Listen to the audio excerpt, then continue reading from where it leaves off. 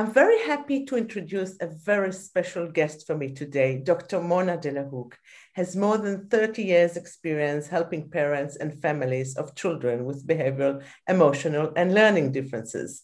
I've read your book, Beyond Behaviors. It helped me understand so much about my parenting style and the way I look at behavior. Mm.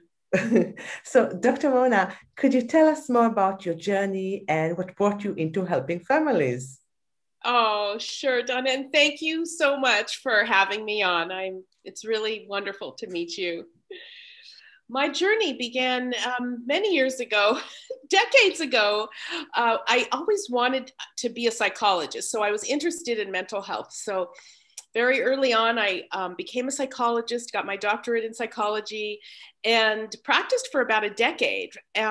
When I came upon some, it wasn't as easy as I thought it would be.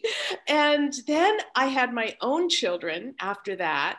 And then it I realized something was kind of missing in my training. And that was early development, like how humans develop. Social and emotional development isn't usually covered in a graduate degree in psychology, believe it or not. That is more in a subspecialty. And people like occupational therapists and physical therapists oftentimes know more about development than mental health folks. So long story short, I decided to specialize in development. And so I took about 5 years off. That's when I had training in DIR, a couple certificates in infant mental health. And 5 years later, I reopened my practice with a focus on prevention, number one, and got into the world of neurodiversity, seeing a lot of children who were diagnosed on the autism spectrum, and then became very interested in behavioral challenges. And so that became a subspecialty. And then I just loved it, and I've been working, and I finally wrote a couple books, and those are apparently helping a lot of people. So it's just a journey of discovery. And can you tell us more about the polyvagal theory and what's so revolutionary about it? Yes. So I was so lucky. About 25 years ago, oh. I know, isn't it crazy? I still can't believe it. That went that quickly, but yeah, so enjoy your every day of your life. But anyway, about 25 years ago, my friend and colleague had twins that were, one of them had difficulty. He had growth retardation in utero. So she is a trailblazer, Connie Lillis, and she had a consult with a scientist named Dr. Stephen Porges.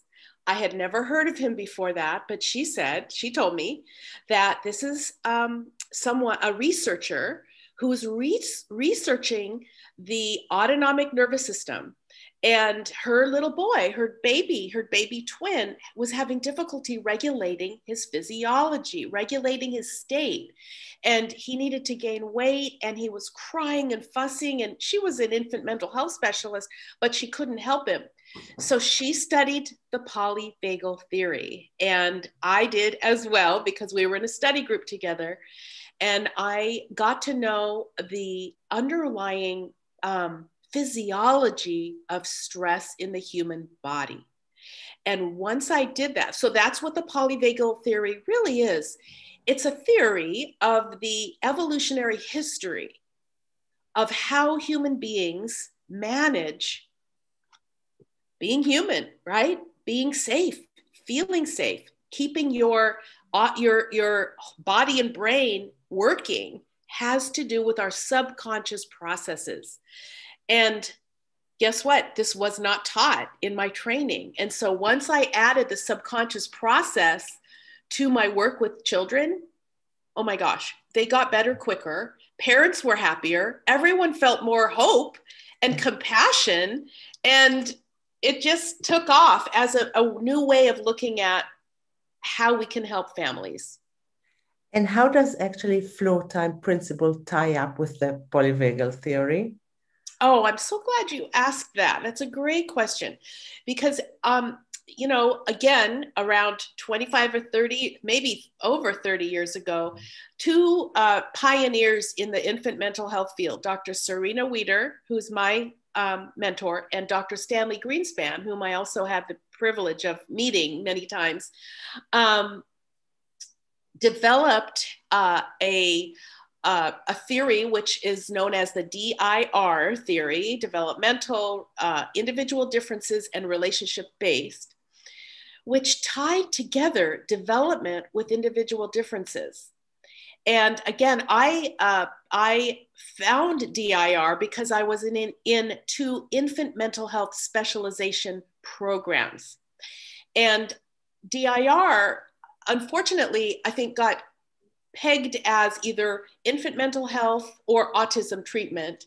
It didn't really go into general psychology, and that's what I'm hoping to, introduce the world to these two people, because they really changed the way we view early intervention, support for children, helping a child if they seem to have their development is challenged. So this DIR theory is very central to my work. And I think what I have added in Beyond Behaviors approach is more on the autonomic nervous system. So I go specifically into the three states of the nervous system as a more precise guide. DIR talks about regulation of regulation and attention, which is amazing. But I think I give some more specifics, and I added this polyvagal theory to that, along with a very deep respect for getting to know each child. And but I love the floor time approach, and the other thing I love about it so much is that it's strength based. It's not deficit based. No. It's strength based, and that's where we need to go. Right now, you go to some places in the world, you go to early intervention, and you're told all the things that are wrong with your child's development, or all the things they're not doing. So, yeah. Yeah. For me, floor time helped me be a better parent. At the beginning, I didn't know how to connect with my child. I bought what my friends bought, all kinds of flashy toys, and it just didn't work for me, and I didn't know how to connect with my child. So that is so beautiful. So it helped you connect in a new way, or in a different way, a more intimate way? It helped me connect in all ways, because my boy, who had sensory difficulties, would just be fascinated on a flashy toy and just press it and press it. And that I was a young parent, and that was I thought I should do, but it was of course wrong. So that's amazing. How did you find the floor time approach? How did you come about it? Someone recommended it to me, and I just started working with a therapist, and it just changed our lives. And that's so great. Wow. And what would you say the risk of ignoring the child's need when he or she are in the blue path? Yeah, so in the blue pathway, there is starting to be a very serious sense of disconnection from others. And it's a more desperate nervous system state than even the fight or flight nervous system, which is the sympathetic nervous system, where a child is yelling and angry, or an adult, right? Activated and upset. At least that one is mobilizing, right? It's mobilizing against threat, and it's trying to feel safe again, trying to feel calm. In the blue pathway, where we have behaviors that are shut down, the child or the adult is not having any engagement with humans. They don't want to. They are blue. It might look like depression. It's very significantly, it takes up a lot of energy. of your system to be that checked out, it's very serious. So the opposite of what we want to do is ignore the child. What we want to do is engage the social engagement system, which I call the green pathway because it's easier to remember than ventral vagal. But we want to have social engagement help the child feel hopeful again. And so we don't want to ignore, we really want to have interactions that are specifically customized to that particular child's nervous system. So there's no one way to engage a child. It's really what works with that child's multiple sensory systems. Mm-hmm. And what would be the differences between the bottom-up approaches? Yes. So most parents don't really know, and some professionals aren't really aware of these categories. So we can think of the categories or the context that we have bottom up and top down interventions. So what would be an example of a top down intervention? A top down intervention is talking to a child, reasoning with a child, showing a child flashcards,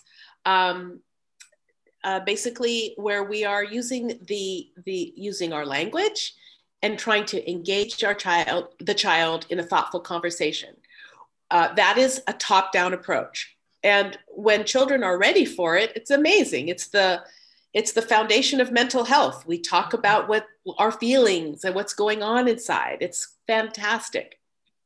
However, many children and many adults aren't yet able to talk about or symbolize their emotions, their feelings. And we assume they are, and which also means we're assuming that they can control their emotions and behaviors. And many children can't. It's a developmental process. So it's called the expectation gap. We expect more than children can give us. And what they really need first is a bottom-up approach. And so an example of a bottom-up approach would be maybe some of the things they do, you can do on a playground, swinging a child, playing with a child, hugging a child. It doesn't involve their reasoning with their upper part of their brain. It involves being with their body.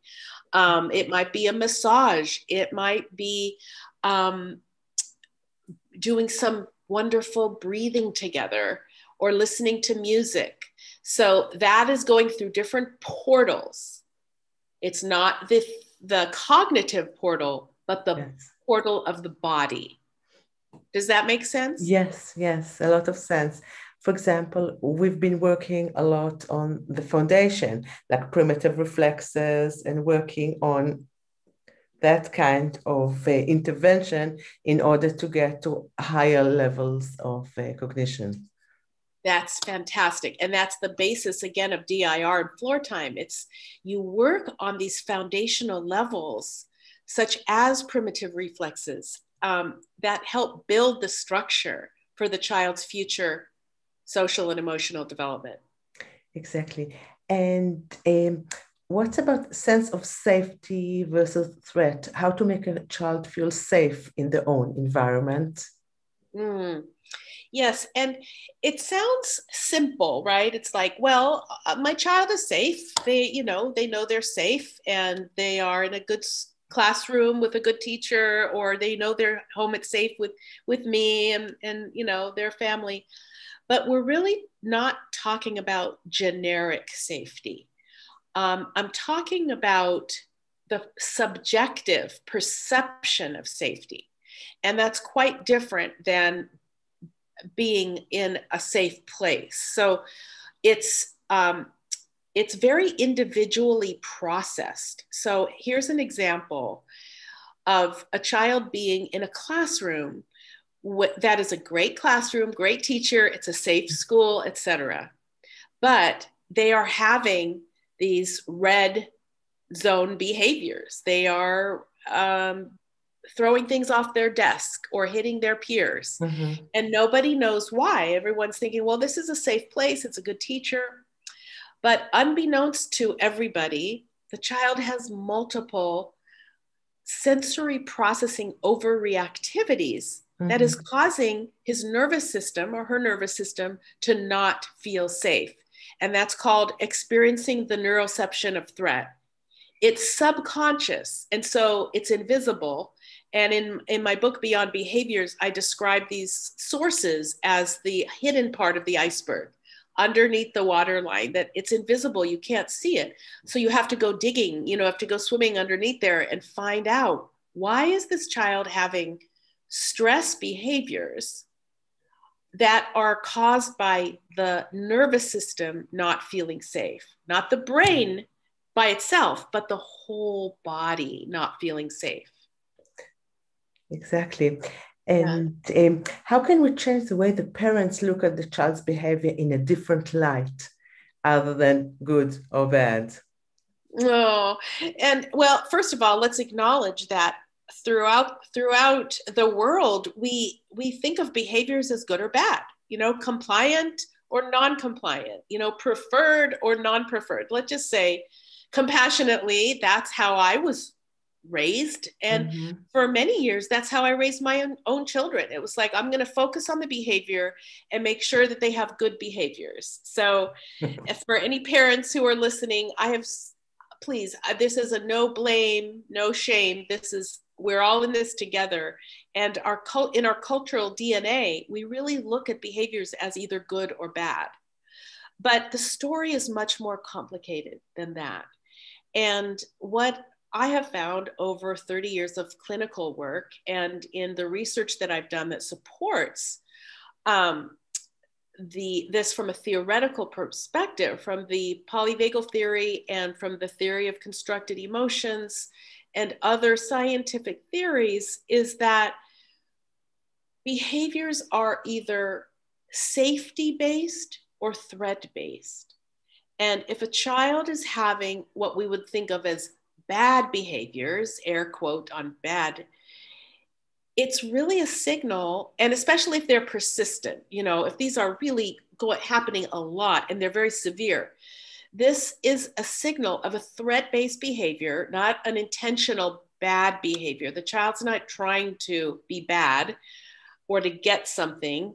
The child is experiencing stress in their body. And it's a whole new way of looking at behaviors. We call it a paradigm shift or a lens shift, like you shift the lens of the camera.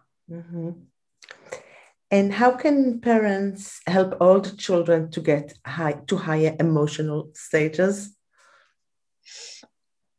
Well, the best way to help your child move up to these higher emotional stages where they can talk to you about their feelings. I mean, isn't this kind of what we want as our children get older and turn into teenagers and adults, that they can come to us and say, Mom, Dad, I need to talk to you about something. I have a problem. That is the highest compliment to a parent, right? Because you will be there for them. You are their safe harbor. What can you do? Well, focus on the relationship first. Focus on joyful interactions, starting from whenever you can. If your child is 10, that's fine. Start at 10. If they're 15, start there. If they're newborn, start there. The window never closes to build a strong relationship with your child. So I'd have to say in the DIR, community, we really believe that play is the foundation of healthy development across the lifespan. So play as much as possible according to your child's interest and your own interest, because you want to have fun too. And prioritize these kind of interactions that in DIR speak is known as back and forth. Think of it as a tennis game. The child does something, you do something. Child does something, you do something back. And tennis or ping pong is such a fun game. You just do it with your communication with each other, and it usually leads to social problem solving and to play. Joy leads the way. And as simple as it sounds, it's kind of hard, especially this past year and a half for our world. Oh my gosh, I just feel even kind of guilty mentioning that we should be joyful, because I am aware of how many people are still suffering.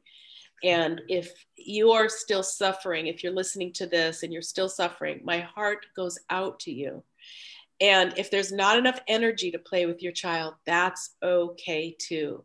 Don't beat yourself up about it. Just accept yourself where you're at. Have a lot of self-compassion and get through the day by day. Hopefully things will start to improve for our world. And my last question would be, how would you recommend for parents when the child is in a stress response, fight or flight? What should they do? Yes. So when they are in that state that we all dread, you know, screaming, calling you names, almost maybe hitting you, it's very painful, right? It's, as a parent, it's very distressing. So what do? The first thing we can do is remember that it's not about you, it's about the child's nervous system. So that might help you not to try to not take it as personally as it feels, because it feels, believe me, I know it feels like such an injury. But remember that the child is in a stressed state and that it's a stress behavior.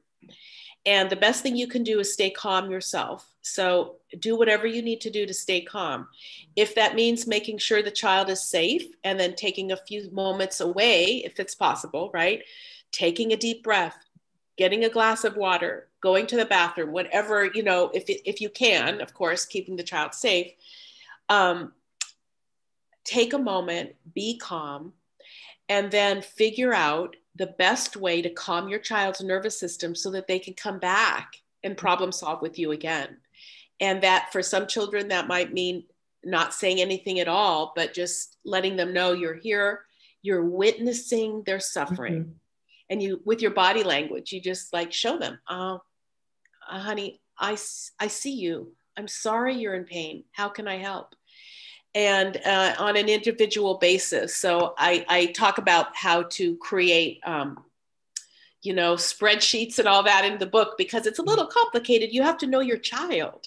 It's not a one size fits all, but the main pathway is staying calm yourself and then helping calm your child's nervous system when they're in the red activated state. And where can people find your book, your website? Oh, thank you. Yeah, so my website is monadelahook.com, and my book, Beyond Behaviors, is available in the UK at Amazon UK and bookstores. It's published by Hachette UK. And yeah, I think it's been translated, or in the process of being translated, into about 6 languages. So I'm very grateful for the response. It seems to be giving parents hope. Yeah, it should be. Also, I mean, there's an audio version, which also is great. There's an audio version, and it's long. But yes. You know, if you use it in the car, you can use a week of errands and listen to it in the car. Yeah, and do you offer any courses online or? Yes, I have one course right now. It's a continuing education course for providers, but also for parents. You know, it kind of outlines the basic ideas of Beyond Behaviors. And that is, you can find that link on my website, or I'm happy to provide it to anyone who's interested. And I just recorded a second how-to kind of masterclass, and in it I have role plays, and I show how to do it. That'll be released, I believe, in October. Ah, great. It will be a great resource. Dr. Mona, thank you so much. It was really a pleasure and a dream come true for me. Oh, it is a joy to know you, and thank you so much for having me on.